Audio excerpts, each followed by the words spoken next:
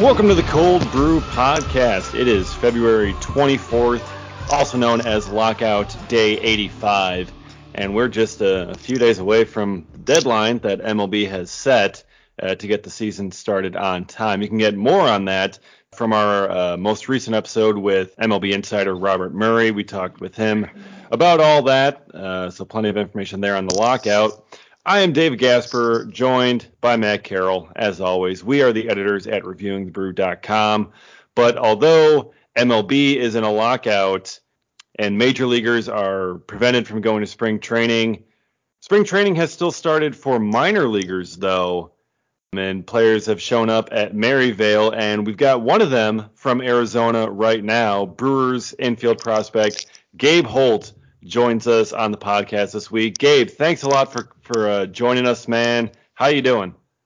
I'm doing pretty good. I just got to Arizona, I think, 2 days ago. We did physicals, and today was, I guess, our second day. Today was our first day on the field because, of course, it rained yesterday, which was the first time I've ever seen rain, I think, in Arizona in like 3 years since I've been here. So, yeah, we actually got rained out. We just hit in the cage, but so far so good, man. I'm excited to get out here and start playing again. Yeah, I can see the sunshine behind you there, and I'm assuming the warmth. And considering I am looking outside my window at snow flurries and 15-degree weather, I am extremely jealous, man. Yeah, it's surprisingly it's actually kind of cold out, but okay, define cold. Good. Yeah. Well, so yesterday was like 53 and raining, so I mean that's pretty bad. So I came from Georgia. I was like, I'm coming to Arizona. It's got to be warmer, but it's actually colder here than it is in Georgia right now. So I'm like, but I mean today was I think 60 with sun. So I mean that's not that bad. But I'm used to it being hot out here. So. I think just about everyone here would still take 53 and raining in a heartbeat. No, I bet, yeah. It got up to 40 the other day, and I went outside in shorts. It was same. I must say that, yeah, 40 is really cold. Oh man, just wait until you get to Wisconsin. That's right. It's gonna be fun. So you're down there at spring training. I mean, you're just kind of getting things started with a bunch of the other Brewers prospects in the build-up camp, as they're calling it. Is it weird being down there and like having all these guys and having the major leaguers nowhere around? I guess not. My first spring training, which was in 2019, I think that was the year COVID took out the whole season. That was my first spring training, and there was the big leaguers there, and then we went home, and then my second spring training there, but because of COVID, the big leaguers, they had to complete their whole spring training before we could even show up. So I guess I still really haven't seen a true real spring training yet, and I assume this year, I guess it'll be like that if the big leaguers, if they figure out all that and they get to come. What have you kind of started diving into already? You said it's you really just had the one day outside of being in the cages. What was today like for your first day outside? Today was we did some infield stuff. We actually stayed off the dirt still because it was wet. We did some stuff in the outfield, and then we hit in the cage. We hit in the cage again because I guess because of the rain yesterday. Just wanted to make sure the field is completely dry and we don't mess it up. So I think tomorrow they said we should be full go with some live at bats for like some people, and then we'll be on the field doing grounders, and then we'll hit on the field as well. So yeah, it sounds like it's going to be a lot of fun, and you kind of get things all ramped up and going, and it really kind of gets to start feeling like baseball again, because we've been through this whole winter, and baseball's been away for so long. I'm hoping like the Brewers people will like at least post videos of like you guys like playing catch or something, because like the mitt pops and just kind of like all the sounds of spring, like I miss that, man. Like have you missed that, and just kind of feels good being around it all again? Yeah, I was like sad. I guess the off season kind of flew by, but I am definitely glad to be back around baseball, and I think it's going to be cool to see if the big leaguers do come, and get to see some of the guys Because, I mean, shit, that is cool. I didn't mean to cuss. That is cool. Oh, okay. Being around them, I mean, you've seen how they do things in the weight room and whatnot. That'd be kind of cool. But, yeah, I mean, I'm ready to get playing again, so. Yeah, I mean, we don't really give a shit if anyone cusses on this podcast, so Okay. I'm not worried about like, it. Yeah, this isn't radio or anything like that. Yeah, we're not subject to FCC violations Right. or anything here. Hey, don't tell me that, because I'll start cussing all the time. Well, if we get into talking about the actual lockout or anything like that, like, yeah, it's free range. If we start talking Rob Manfred, yeah, then exactly. yeah, but we don't need to do that. That's been going on for how long? You'll say like 80-some days. Yeah, 85 days. We're closing in on 3 months of this. Yeah, I was say what? That's a long time.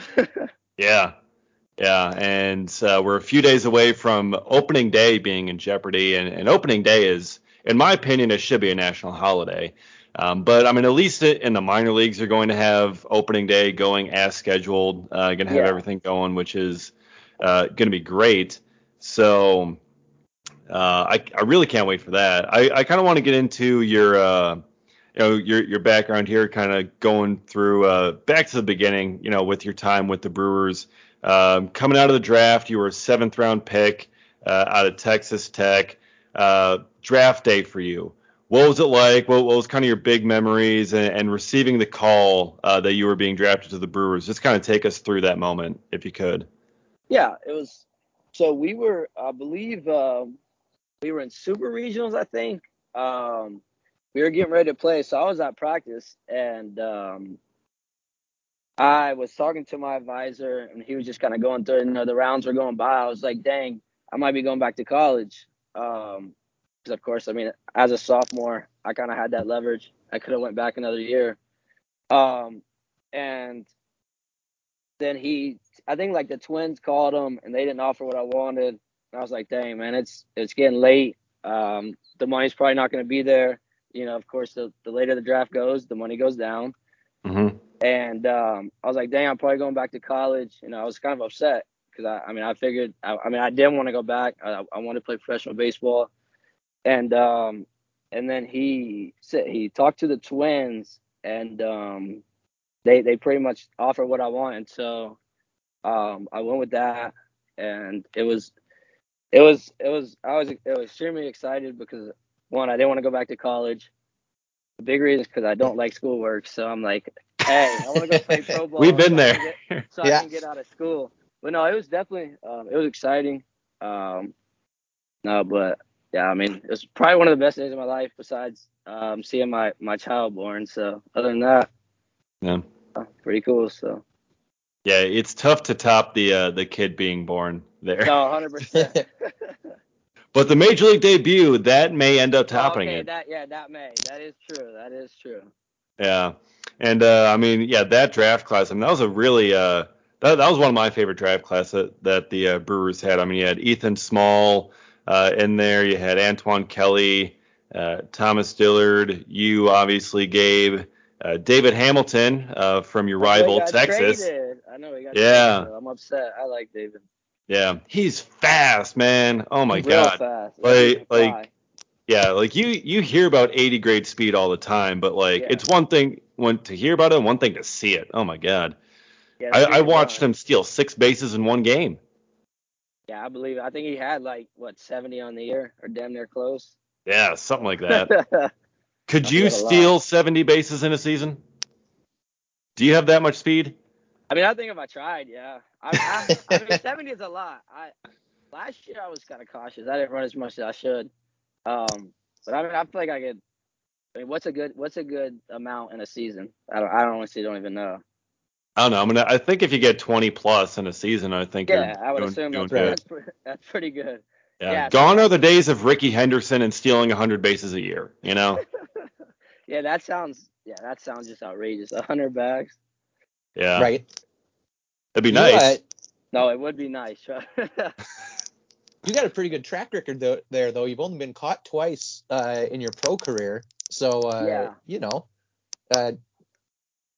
selective, yes, but, throw some more attempts out there. And 20, 30, Who knows? I want to say 70? I think I had 17 last year, and like I said, for some reason I don't know, I just wasn't stealing. But this year, I mean, I plan on.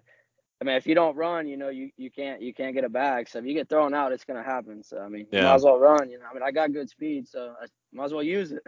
Yeah. But when you got Joey Weimer coming up behind you in the order, what's the point in stealing when he's just when you can just jog home? Hey, that's what. Working smarter, not harder here. He would give you the no steal sign if he's about to hit, because he's probably hitting it off the wall or hitting it out the park. So yeah, Joey can swing it. Joey's a good ball player. Yeah, absolutely. And so I mean, you're coming through that draft class, you, Hamilton, and your Texas Tech teammate Taylor Floyd gets taken 3 rounds after you. Have you gloated it over him at all that you went 3 rounds before him? No, I'm nice. That actually, it's kind of cool. So even though we weren't extremely close when we were at Tech, one of his big decisions with going with the Brewers is because I got drafted by him as well. So he's like, I'm gonna go since you went. I was like, hey, I'm down. That was kind of cool. And then Floyd, talk about a pitcher. That dude can throw. He's real good. So. Yeah, he had a phenomenal season this past year too. Yeah, he's just facing him the little bit of times I did in college, and I think I faced him live twice last year at spring training. It's not a fun at bat for sure. So then 2019 is the year you get drafted. That's also the year you make your pro debut. So things kind of move pretty fast. So then after the draft and after college, once College World Series is all done with, what was that process like? How fast did all that start moving? So after I got done with the World Series, my sophomore year, which I actually broke my thumb before the World Series. So I probably got home, I think like a week later. I flew out to Arizona and I rehabbed, I think, for like 2 months out there. And then I went to Colorado and I played maybe 10 games, and then the season was over. So no, it was pretty quick. I mean, they draft you get like a week, and then or maybe less than a week, depending on the situation. They send you out there, get you going. Yeah, and it's I broke my thumb once playing baseball too. This was in like 7th, 8th grade. It was not a cool baseball injury, by the way. I'm just standing off on the side. This is at practice, and just an errant throw from one of the other guys on the team that doesn't know what to do, like completely misses his catch partner, hits me right on the thumb. Oh, breaks it. Yes, yeah, I broke mine on a bag sliding. So. Yeah, and I had to play in the next game with a broken thumb because if I didn't play, we would have forfeited because we didn't have enough guys because like the others just like didn't show up. So my dad's the coach, and he just sends me out there into like right center, and it's like, oh yeah, try to throw. I'm just like, this is my throwing thumb. Like I can't like. Yeah, mine was on my glove hand. I actually played a game in the World Series that I actually got a hit with a broken thumb in the World Series. That was kind of cool, but. Oh, nice. Nice. Yeah, luckily I was playing outfield at that time. I didn't get a single ball hit to me. I was like, thank God, because I wasn't gonna catch it. I couldn't even swing the glove. So. Trying to catch it with your other hand, then you end up breaking that thumb. It definitely was not a good idea. And then the next game I didn't play, and my coach was mad. He wanted me to play. I was like, dude, I can't. It's like, do you see this thumb? Do you see how purple it is? He's like, oh, well, with you in the lineup, it changed everything. I'm like, dude, I got a broken thumb. I'm pretty much an automatic out unless they walk me. Yeah. So. And you draw plenty of walks, man. Like you walk more than you strike out, and that is certainly great to see, and it's rare to see it nowadays. Yeah, that's definitely what I pride myself on is not. Well, of course, no one wants to strike out, but not striking out and walking more than I strike out. And I think I did that every year at college, and then last year I did it.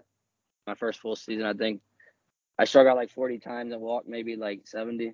I don't know the exact numbers, but right around 52 strikeouts and 68 walks, so right around 70 there. Yeah. So how do you go about that approach? It's the league these days, at a lot of levels is, it's swing, it's launch angle, it's and obviously, like, you're more about, the contact and getting on base anyway, but that doesn't, take away from the fact that the philosophy is still, swing harder. What is it about your approach that allows you to get on base more often? I mean, like you said, a lot of nowadays they want home runs. I mean, people strike out. I mean, I'm not a home run hitter. I know I'm not a home run hitter, so I'm like, I mean, my first two swings are for myself. Try to hit it hard, but I mean, when I get two strikes, I'm sure y'all have seen pictures. I choke up. I still choke up, Mm-hmm. and I'm extremely short to the ball. I mean, if you put the ball in play, you got a chance to get on base. So just got to put pressure on the defense. And nowadays, a lot of people, like you said, they want the long ball. They'll go a strikeout and hit a long ball the next at bat and strike out the rest of the game and be fine with it.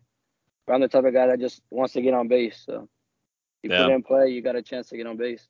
See, you've seen Moneyball, and that's how you know that's what you got to do. It's all about getting on base. And look, if you can get on base, I mean, you got on base at a 403 clip. I mean, you had an on base percentage over 400, and Yeah. if you can do that, you'll find your way into a lineup no matter what. No, exactly. Yeah. If you can hit, they'll put you on the field somewhere. So I pride myself on hitting, and of course, I mean, you want to have good defense and whatnot. But like I said, if you hit, you're gonna play. So Yeah, absolutely. And keeping on putting up those numbers that you had in 2021. I mean, you hit I think I had the numbers here, like 283.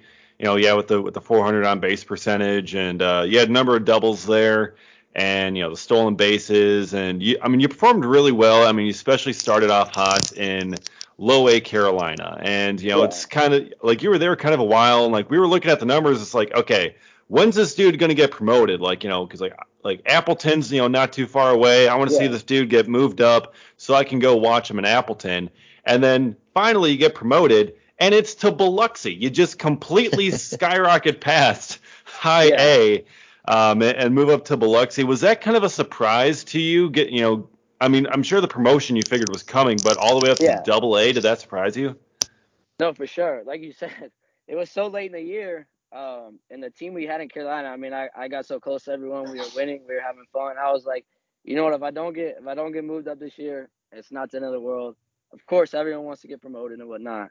But yes, I think we finished up at down east. It was like the ninth inning, and it started raining, and it ended up raining us out. And I think we lost the game, but we got back into the locker room, and that's when Joe. I think a couple of our guys got promoted, and he told me he was like Double A. I was like, dang, Double A. I thought he was kidding. I thought he was just playing around, but no, I was definitely excited. Of course, like I said, I at that time I was like, before the game, I was like, I'm gonna be in Carolina the rest of the season. I'm like, I'm gonna be a Mudcat for life. But no, when I got moved up, no, it was cool. And getting to meet, because I didn't really know too many people in Biloxi. That was cool. Get to meet a lot of the older guys and whatnot, and kind of get my feet wet for hopefully that's where I'll start this year and kind of know how things go. So definitely prepares me for if I do go there this year. I kind of know how things work. So that is cool. Yeah, and when you went up there, your numbers didn't take a hit. For someone who makes that big a jump, a lot of times, you'll see a little bit of a struggle at first before things start to even out. That was definitely not the case with you. And in talking to some of the other minor leaguers we've had here, they talk about how there's a pretty noticeable difference once you finally hit that Double A level. You did well, but what were some of the things that you noticed that were a little bit different there as opposed to, with the competition and whatnot, as opposed to Low A? Yeah, well, first of all, I'm going to start off with the biggest thing that helped me was I went to college. I went to a Power 5 school. I've already seen some of the best. I've faced two guys that Alek Manoah is already in the big leagues. The dude, the Royals that I faced in the World Series from Florida, I can't think of his name. Coar? Yeah, I faced him in the World Series. I faced with Noah. He was in the Big 12. I faced him every year. I mean, I've already seen, some of the better arms that are already in the league. So I think, that helped me. Then the things that are, different from Low A, and I didn't go to High A, so I don't really know how High A is, but from Low A, it's just the pitchers in Double A, velocity is honestly not that much of a difference. We faced some dudes in Low A that were throwing 95 plus. They just didn't know where it was going. That was the thing in Low A. That was the scary part. So when you get to Double A, it's guys that they can mix more pitches in, throw them for strikes. They can locate. They just have a better idea, understanding of the game and how to pitch. I think that's the biggest difference. Now, hitting, I think the hitting, of course, the players get better as you move up. But I think the hitting was better. it was it was harder at first. I struggled the first few games, but then I caught on, and I think I did pretty well. So Yeah, numbers were certainly good. And when we had Joey Weimer on the podcast a couple of weeks ago, he said kind of the same thing, going from low A up to high A. The pitchers have a bit more control. You could have a guy that buzzes the tower, and it may just be he has no idea what he's doing. But in high A, if he buzzes the tower, it's kind of a bit more of like a message kind of pitch, like that's a bit yeah, more intentional. And you mentioned the velocity down there with those guys, and you had one of the biggest flamethrowers in the minor leagues on your team in Abner Uribe. yeah, Did you ever have like live BP or just kind of like watching him and you're just like, oh my God? yeah. I no, I've never faced him. Thank God. I don't want to. No, he is. Yeah, he's fun to watch. He throws it hard. He does, and honestly, his off-speed pitches are really good too. But he likes that fastball. I mean, I guess if I throw whatever 103, I would want the fastball too. So Yeah. no, and as a person, I love that guy. He's so funny. And half the time, I don't know what he's saying, but he is funny though. He's a cool dude, and Yeah. he's. I mean, he's still young, right? I don't even know how old he is. I think it's like 20.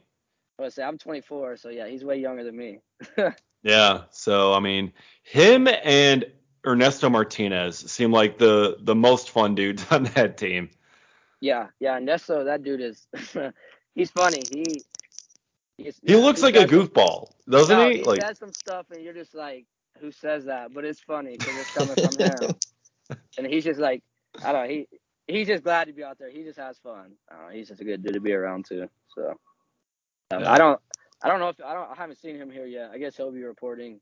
I don't even know when our spring training actually starts. I think like March 11th or something. I don't know. I guess he'll be reporting then.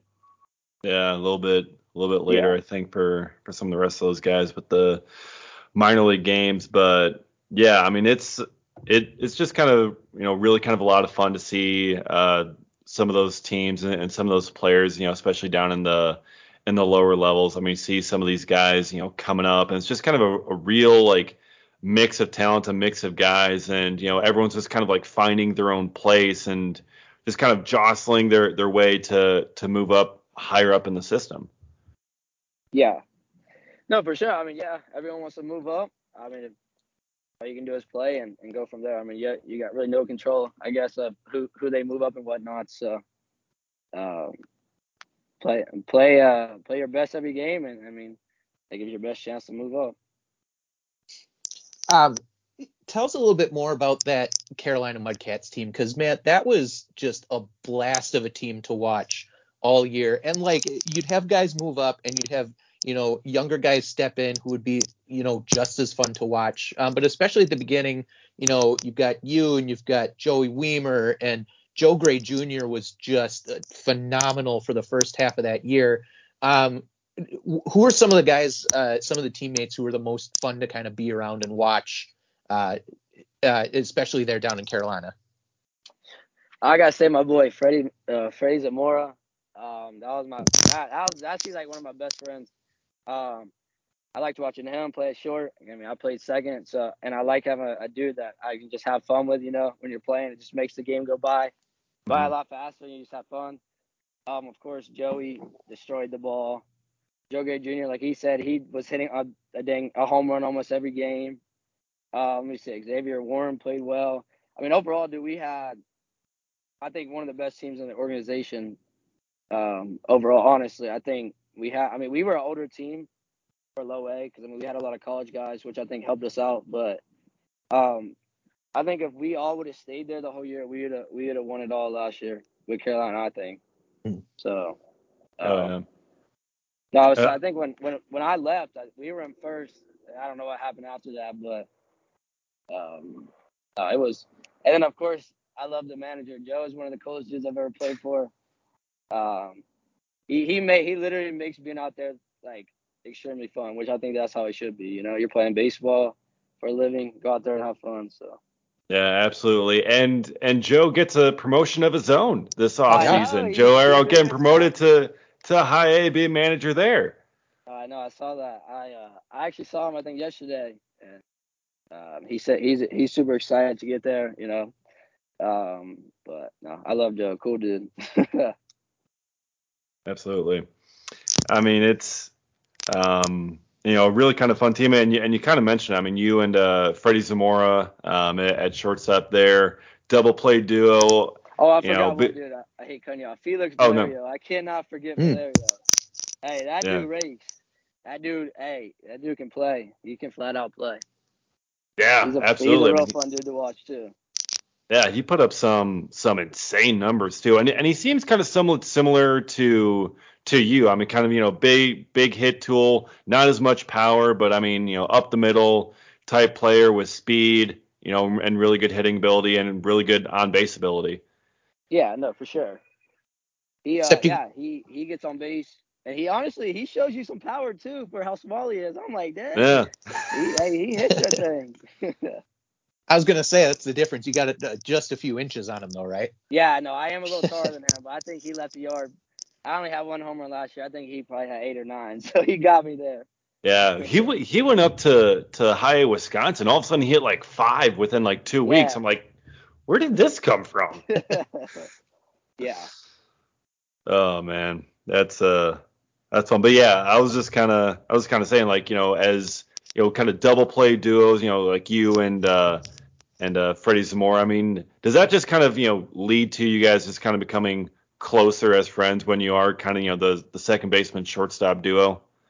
Yeah, for sure. I really didn't know him that well when we got. So he started playing with us. He was rehabbing. He started playing with us in spring training near the end, and that was like the first time I ever met him. And yeah, I mean, right, he went to short, and I was at second, and we just started talking. And we became, I mean, and then we lived together last year, so we were pretty much best friends. I know it does help. I mean, being beside someone every day playing, and you just get closer. So now we're hoping Gabe Holt here makes Double A. Should be. That's where you ended last year. So at that level, then again, what are kind of some of your goals then for this year? What are you focusing on? To have a strong year, improve every day, go out there and improve, and to give my best chance, like I said, to move up and play the way I play, and I think I'll have a good year. So. Yeah, and then if that continues to keep on going and playing well, you could end up finding yourself perhaps in Nashville at some point, or if we ever get a major league season going, perhaps we can find your way up there, either maybe later this year or next year, and hopefully some point soon. Because I mean, if you can keep hitting as well as you're hitting, we could really use you at the big league level right now. Yeah, that of course that's everyone's goal to play in the big leagues. But I mean, yeah, like you said, I mean, if you hit, they're gonna put you on the field. Or that's how it should be, at least. So I mean, that's one of my big things that I pride on. I mean, I can hit. So we'll see how it goes. Yeah, absolutely. So one kind of thing here that I want to ask you, I think would be good for everyone to hear. What is the best piece of advice that you can give to someone like wanting to play baseball going forward? Like young kids, wanting to be baseball players. What's the best piece of advice you could give them? Stay out of trouble, and I mean, just put in the work. A lot of people, they like to, some people have a trainer, and then they'll go once or twice a week. With baseball, I would say, I mean, you got to do it as much as possible. If you stick with it, and I mean, anything's possible. So you just give it your best shot and play hard every day, and good things can happen. So. Cool. One of the other things I kind of just wanted to ask here quick is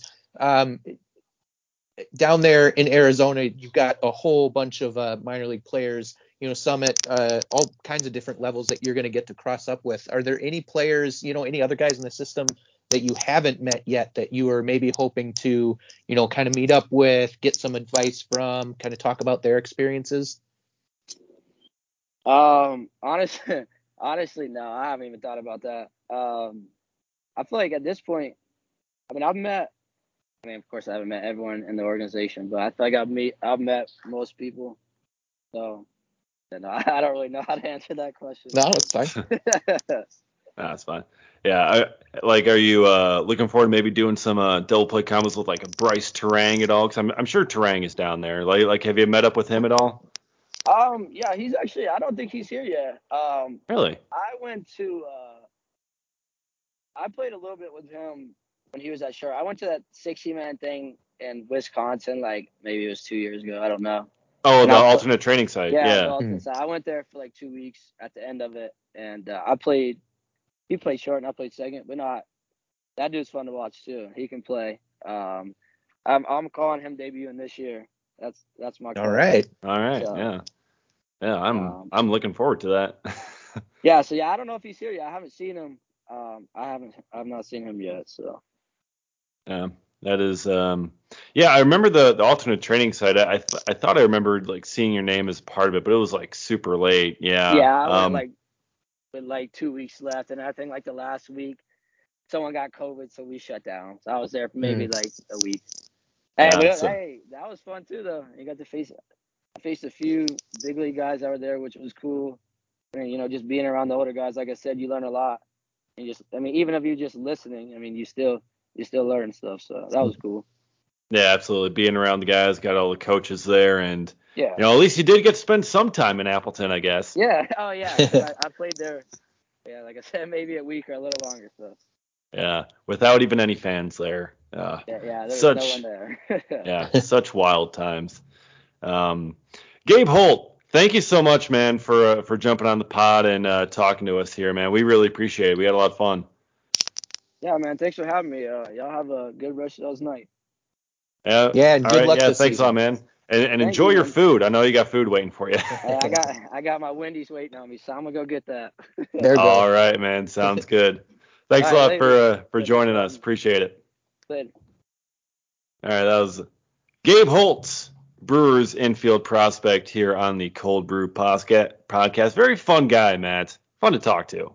Yeah, he was. It's funny because we were talking to him beforehand, and he seemed like he was a little nervous about it all, but no, he was great, and he seems happy to just talk baseball, which that's what the Cold Brew podcast is all about, right? Exactly. It's just conversations, chatting some baseball, drinking some beer on occasion. This occasion. Yes, there you go. And it's just having fun, just free flowing conversation, talking some baseball, and found out that Abner Uribe. Well, we already kind of knew that Abner Uribe and Ernesto Martinez were pretty fun guys. That much was pretty much evident, I think. Yeah. But yeah, anytime we get a chance to talk about that Carolina Mudcats team, I just love because man, were they just something else to watch last year. Yeah, I had to ask about Ernesto because Ernesto is probably my favorite guy. Yeah. 6'6", just high knees, running, just super fast, big mouth. Beast and hits like a beast. My goodness. Yeah. Oh man. But Gabe Holt also hits like a beast. Doesn't have as much power, but that's as he said. I'm not a power hitter. He's not going to be a power hitter, and he knows that. But if you can hit 280 with a 400 on base percentage, you're going to find your way into a lineup somewhere. Yep. It may not be the cleanup spot, but you'll find your place in there somewhere. Yeah, I got a great saying to go with this that I literally just thought of now. Oh. Someone's got to set the table before everyone can eat. Oh, wow.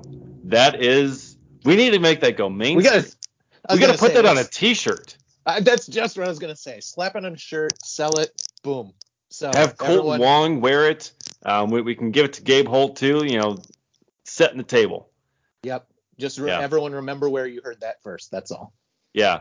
The Cold Brew podcast. Send all checks here. Yep. There we go.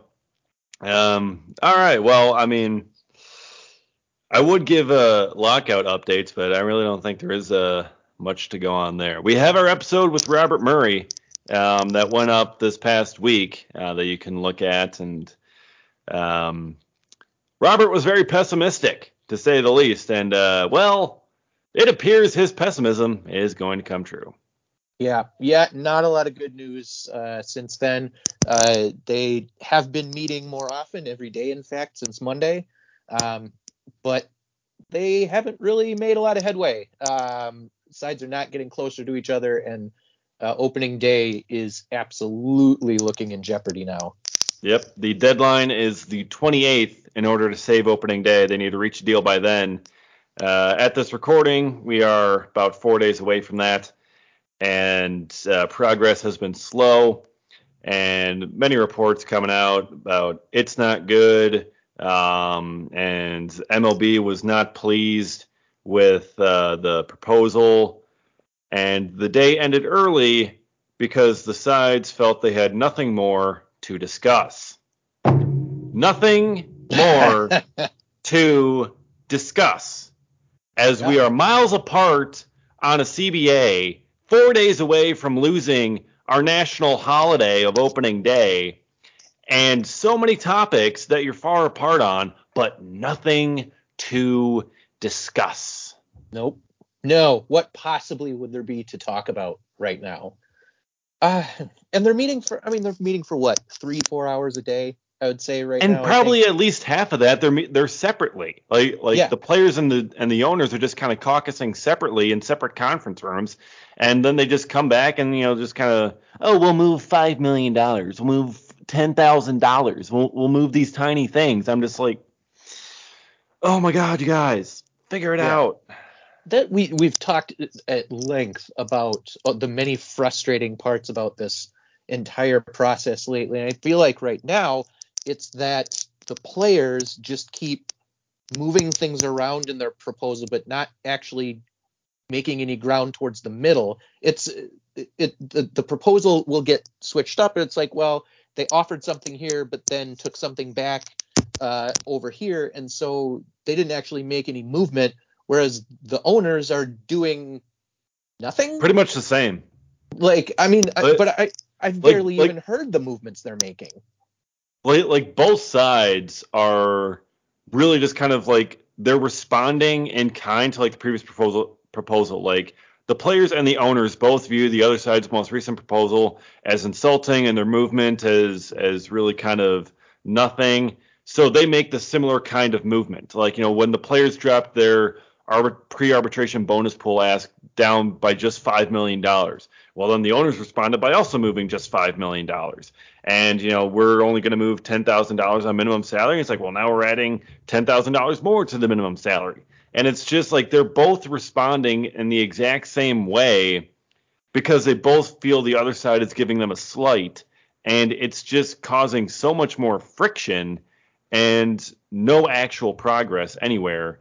And all this stuff, like all this negotiating from this past week, should have been handled at least a month ago. They should have been going through this part a month ago, and they're just getting to it now. The deadline is Monday, and maybe with Monday being a deadline, they'll finally spur some action and they'll be able to negotiate and get close. But man, it's not looking good.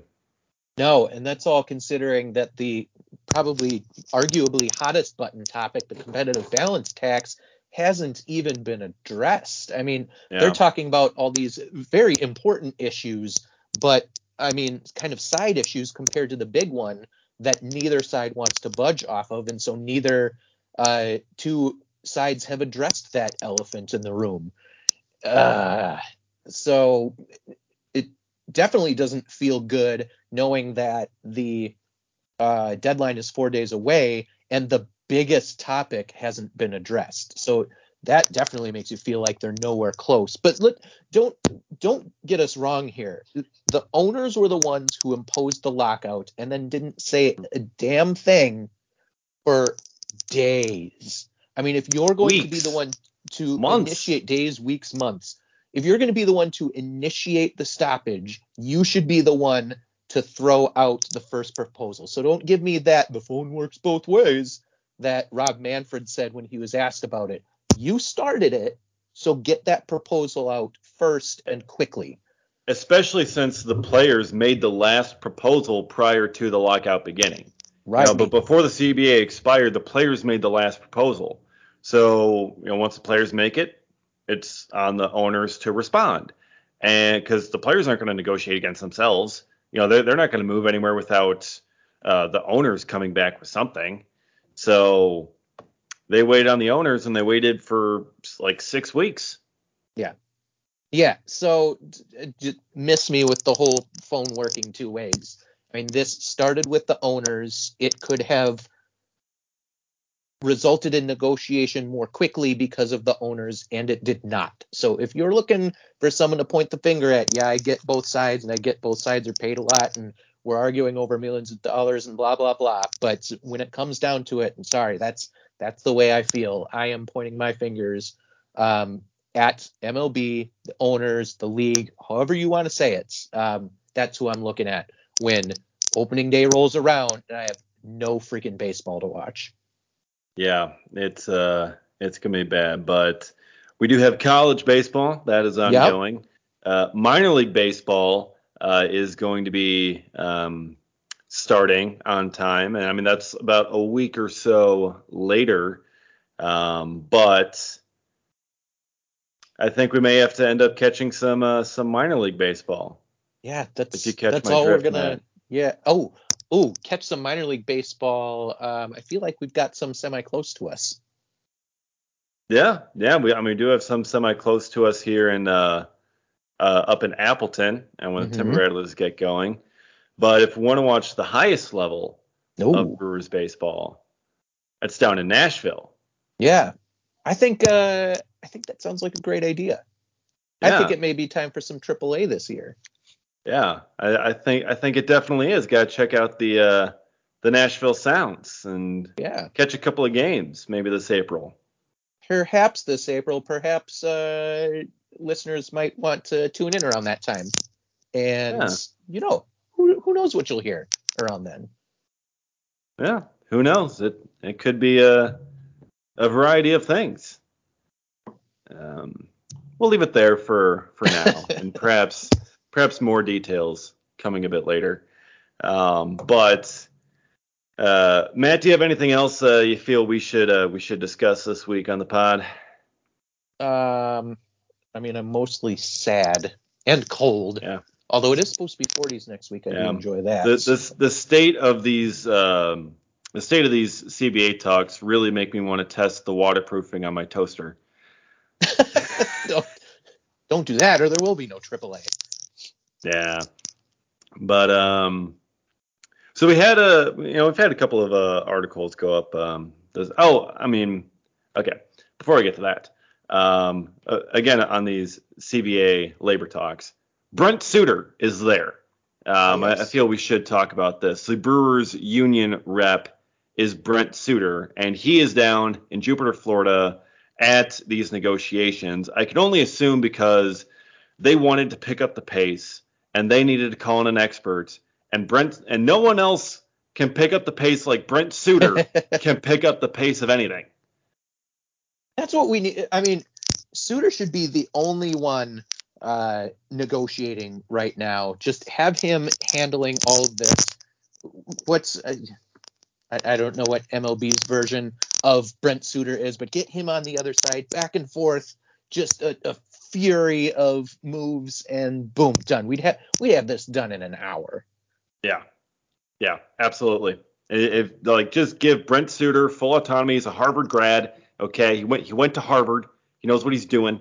All right, and just pound this thing out. Come on. Yeah, I do wonder how much the players are actually involved in this. I know they have actual negotiators who are handling most of that, but there's a sizable contingent of players down there for this, and so they have to have some involvement. I'm just really curious as to what exactly that is. Yeah, how much they're actually talking in the room. And I think from the reports, Max Scherzer has a big role. I think Garrett Cole has a big role. I mean, the guys on the 8-player executive subcommittee are pretty powerful. Suter is not on that subcommittee, I don't think. But he is down there, and I think he's a pretty powerful player among the union guys. I mean, very smart dude. I think is definitely a good guy to have down there. So, hopefully that can pick up the pace. But we'll see. Yeah. But it's good to have some Brewers representation down there. Yeah, absolutely. And what better than a Harvard grad, like you said? Exactly. Very, very smart man who knows how to pick up the pace of things. Um, so hopefully that can get things going. I had an article go up today here on Thursday here about an under the radar trade target for the Brewers. I want to get your thoughts on this, Matt, because I literally just put this together the other day, just looking at it. Austin Meadows of the Tampa Bay Rays. Now, there are reports that came out about a week or so ago, almost 2 weeks ago, that the Rays were willing to trade Austin Meadows. Meadows had a fantastic 2019 season, really kind of had a rough 2020, as did a lot of players. Bounced back pretty well in 2021, but not quite all the way back. The batting average is still kind of fairly low. You know, he didn't have the slash line like he did before, but still big power, doesn't strike out that much, draws his walks, and he could be on the trade market. He's not a great defender, most likely profiles well at DH, which the Brewers are now going to have at their disposal. And he could hit 30 plus homers a season. He's not going to be an albatross in the lineup. He's probably going to hit, at worst again, probably like 230, but I mean, probably more regularly around 250, 260, or even higher. He's got the potential to hit higher than that. So, what do you think of him as a trade target to fill out the DH spot? Yeah, I think that's an interesting thought, especially considering, being primarily an outfielder. Brewers just addressed their outfield with the Hunter Renfroe trade right before the lockout started. And so you've got your starting outfield good to go. You've got Tyrone Taylor who's going to be there as a backup. You've got, we've talked about David Dahl potentially getting a roster spot. I really do think he snags that fifth outfield spot. So in terms of outfield, they are pretty set. But he did DH, like you mentioned, quite a bit last year, and that is something that's coming to the National League. And you could kind of filter him in to both that position and the outfield and have a rotation that works, especially considering the fact that his outfield spot for the last couple years was left field.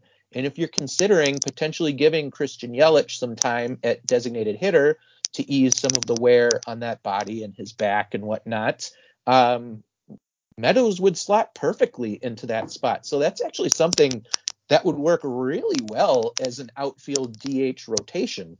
I like the profile. You love the fact that he's a big home run hitter. You love the fact that he'd be a lefty home run hitter at Miller Park. That'd be fantastic to watch.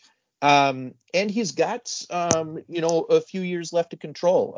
This is just his first arbitration year. Yeah, it looks like. Years. So he'd be around for a little while. I think it's definitely a move that, like, you would think of a lot of other trades before you would think of this. But when you start putting a little bit of the pieces together, it's kind of a good idea, I feel like.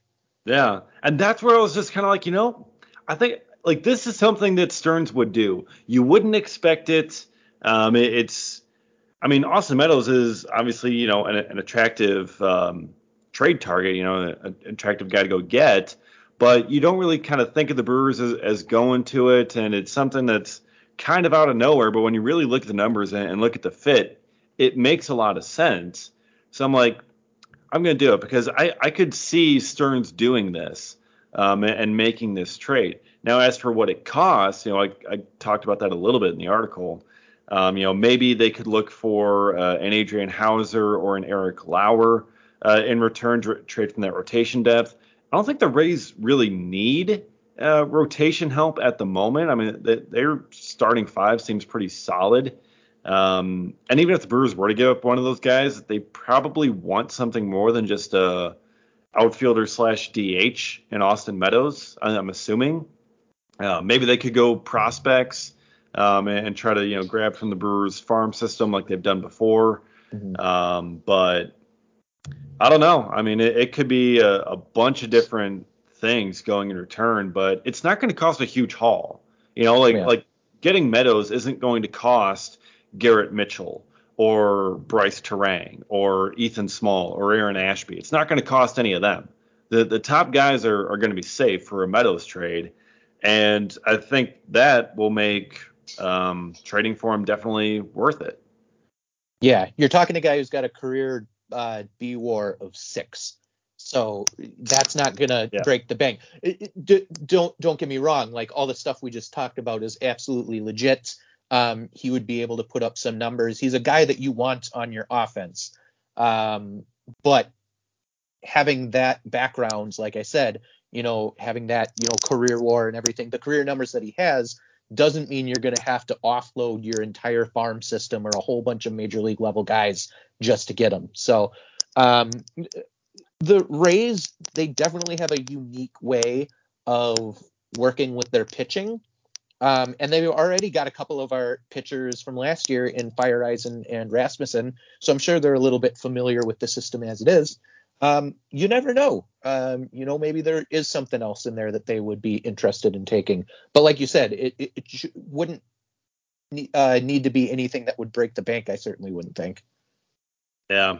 So I think it makes sense. And it's fun to talk about trade rumors and trade targets again. And I just want the transaction freeze to be lifted. I want the lockout to end so we can get free agency, get trades, get all these moves and things happening, and we can talk about them and talk about baseball and roster construction and just rumors and fun and Yeah, you can do this, guys. We have faith in you. I mean, not a lot right now, but we got some. I've got faith in Brent Suter. I'll put it that way. Yeah. Not a whole lot else. Yeah. In Brent Suter, we trust. Yeah. Yeah, absolutely. I think that's a good spot to end it for this week. All right. So hopefully by this next week, so this is going to be our last podcast before we really find out what happens on opening day. Because by the time we record next week, we're gonna either have the CBA agreed to, or we're gonna have the season delayed. So it's gonna be one or the other. We'll react to that all next week here on the Cold Brew Podcast. So in the meantime, cross your fingers and pray to Jabu and offer him rum and try to ensure that we get this baseball season back on track.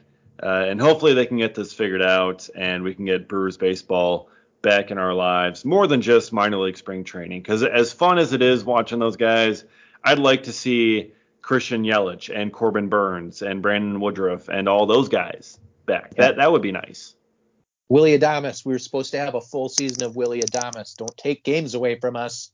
Yeah, especially considering opening days against the freaking Arizona Diamondbacks. Yeah. Yeah, like, come on, this has been our easiest opening day in years. Yeah, please leave us as many of those easy games as possible. Yeah, unreal. All right, anyways, that's a good spot to end it for this week. So be sure to stay tuned to the Cold Brew Podcast. Stay tuned to Reviewing the Brew, all your latest Brewers updates there.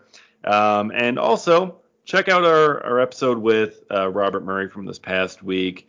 All the lockout updates and things you really kind of need to know about the main issues are in that episode, and his thoughts on when it could end. Plus, he had a Brewers free agent tease for once this thing gets going. Yeah. You're definitely going to want that if you haven't listened to it already. Be sure to follow us on Twitter at coldbrew_pod and at Reviewing the Brew. You can follow me at dgasper24. You can follow Matt at mkematt13. They'll do it for us this week. We'll see you next time for another episode of the Cold Brew Podcast.